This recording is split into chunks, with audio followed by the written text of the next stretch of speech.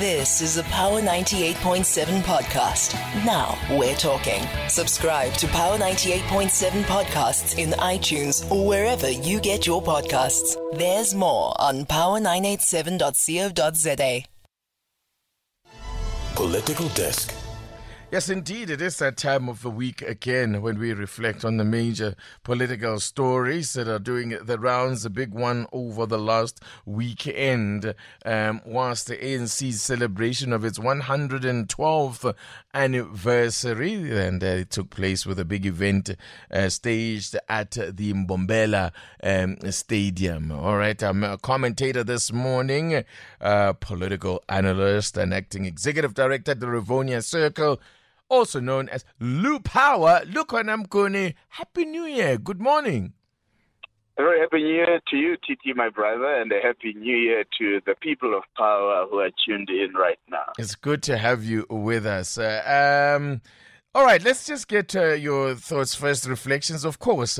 The first thing to say about this event over the weekend in Mbombela was always going to be a look at the kind of turnout, because, well, whether we think it's frivolous or not, optics matter in this game. Well, Titi, yes. I mean, you don't go to, an event of this nature and then knowing the kind of political pressure you are under as an organization to demonstrate scale and that people are still very much in love with your organization, and of course with the pressure of the EFF having filled up FNB Stadium for its 10th anniversary, all eyes were definitely looking at least execution. And true to form, I mean, the ANC came out very strongly. But I mean, it's important to note that the ANC was also lucky in many ways that this January 8 celebration fell in Mpumalanga, because they do that on a rotational basis. Mpumalanga is one of the few remaining very, strong ANC strongholds. And I think that for me, actually, what's going to be very interesting is the manifesto launch planned for Moses Mabhida. Because, that is a province where the ANC is fairly weakening its hold over the province. So here they were on a safe ground. The people of Mpumalanga came out, and of course people from other provinces came through. But I think really it was important for them to be in a province where distances are not too long and fast. They can be able to mobilize in a concentrated way, and I think they did well. They did well to execute that, of course. But if that means anything about the election itself that's upcoming, I think that is a bit too premature to determine. Indeed. And I mean, what about the message, of course, from the message from the president himself? Spent a lot of time really just reflecting on the last 30 years of ANC rule, highlighting their successes, which I guess was to be expected. No, of course, Titi. I mean, even last year, the development of this good story to tell has been emerging as what will be the anchoring message of the ANC, at least in these elections, when we reflect at South Africa. To expand a bit on his message, that what has become problematic, I think, for the president over the last 3 to 4 January 8th is that there's so much happening in the side shows by way of some of the top 6 now, top 7 officials, that by the time you reach the actual interested more in the contradictory messages and, the other unnecessary messages that create side shows, whether it's by the Secretary General and then the chairperson coming out to sort of correct the Secretary General and so on. So I think the ill discipline of the top 6, top 7, actually to remain on script, not speak off the cuff. I mean, by the time you got to the actual Gen 8 event, people were more interested about, the ANC's admission as to whether, in Kantla there were fire pools or swimming pools and admissions about corruption and so on. So that creates a side show that then distracts from the message. But, I mean, even the message of the president, though, was quite interesting, because it really, focused a lot on government and the successes in government. I mean, President talking about, people who have been educated under this dispensation and become various types of professionals, policies to expand access to certain things. I mean, he thanked the people. What I actually found was quite interesting in that speech was oh my goodness, electricity for South Africa, and then he moved on from that point after eating his Nituleli Sixfogo, and he moved on without touching on the problems that actually the people of Mpumalanga are facing with the questions around the just energy transition, not allaying their fears, taking them along. It almost felt like a deceitful moment of reflection on policy and actually what is on the policy agenda. And I think that we're going to see a lot of that. There's going to be a lot of sifting and curating of what parts are this good story to tell. Yeah. So when you talk about people having access to water and quoting the figures, or when you talk about, he spent some time talking about how many people were employed in 1994 when they took over government, and versus now over 16 million people being in employment. But not touching on that in relationship with population expansion, in relationship with overtime job losses, and something that a person like Dr. Padile Hutsa has demonstrated quite significantly over time to say, young people over time have actually lost, where employment opportunities are concerned.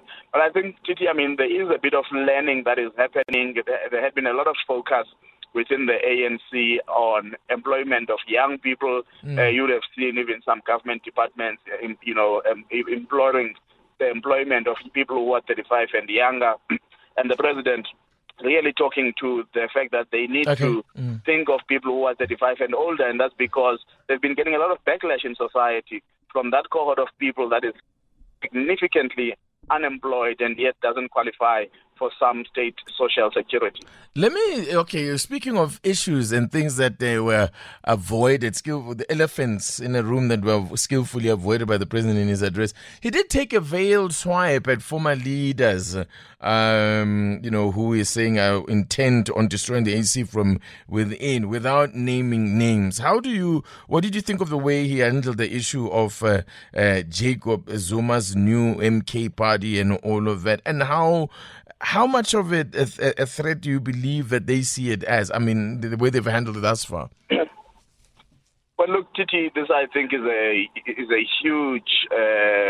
First of all, I think it was a huge surprise for them in how former President Zuma crafted it, which was, I will remain within the ANC, but I am going to support the MK party for 2024 elections. And then I think as things develop, he then becomes quite an actively involved member of MK party. Now, for all intents and purposes, he's in breach of his oath and membership oath of the ANC and his commitment to the ANC and its constitution. What I think the top seven are still trying to game out is what would be the cost of dismissing former President Zuma as a member of the ANC. However, just from observation and anecdotal stories, in actual fact, I was in a huge base of the ANC over the weekend in the Eastern Cape, and some prominent local ANC leaders said to me, they don't understand why the leadership is not acting on former President Zuma because he's decampaigning the party, and they are not going to be able to justify some of the things that are happening in the party if they go on door-to-door campaigns and they feel quite disheartened and so on. So I think while the leadership might be making a global, consideration in terms of would it would it lead to an exodus of membership if they expelled former President Zuma, but I think they must also consider the morale of their own members and how they feel. And so it's not an easy one, Titi, but I think it has not been handled decisively. Everything that we have had from different top seven officials, whether it's the national chairperson, Kwere Mantashe, saying, no, that's just a distraction. It's not something to focus on. I don't think it's a distraction to have somebody inside your house literally bringing it down from within, and then you say, no, it's a distraction, when we can see that they are moving brick by brick with each and every day that you do not get rid of them from your house. Absolutely. And finally, Lukhona, how much credit do you think the ANC will be able to bank as a result of the approach to the ICJ last week and the way that garnered a lot of credit, I think, from international community? How much of that will the ANC be able to run with? Now, look, they will be able to run with that. Fortunately, oh no, constituencies that really care about the Israel-Palestine matter. But I don't think that for the vast majority of South African voters, that is an issue that is top of mind. Yes. But what it helped the ANC, though, in the last week was to filter out opposition parties, because the opposition parties, most of them are caught up in warped, support of Israel, and therefore they were on the back foot. And if the ANC can manage to keep this as one of its wedge issues at its arsenal, they will then be able to have moments where they drive a narrative that, you see, this is why you can't trust these opposition parties, because they support the state of Israel, which is oppressing the people of Palestine. From that level, it's an important tactic, because there are very few things in the domestic front that the ANC can drive to drown out opposition parties and delegitimize their voices and their positions. Lukhona Mnguni, political analyst and acting executive director at the Rivonia Circle. As always, thank you so much for chatting to us. You take care, bro. Thank you so much, Titi, and further happy 2024. And to you too. There you go. Then Lukhona Mnguni on the line. Our political desk this Monday morning. You've been listening to a Power 98.7 podcast. For more podcasts, visit power987.co.za or subscribe wherever you get your podcasts.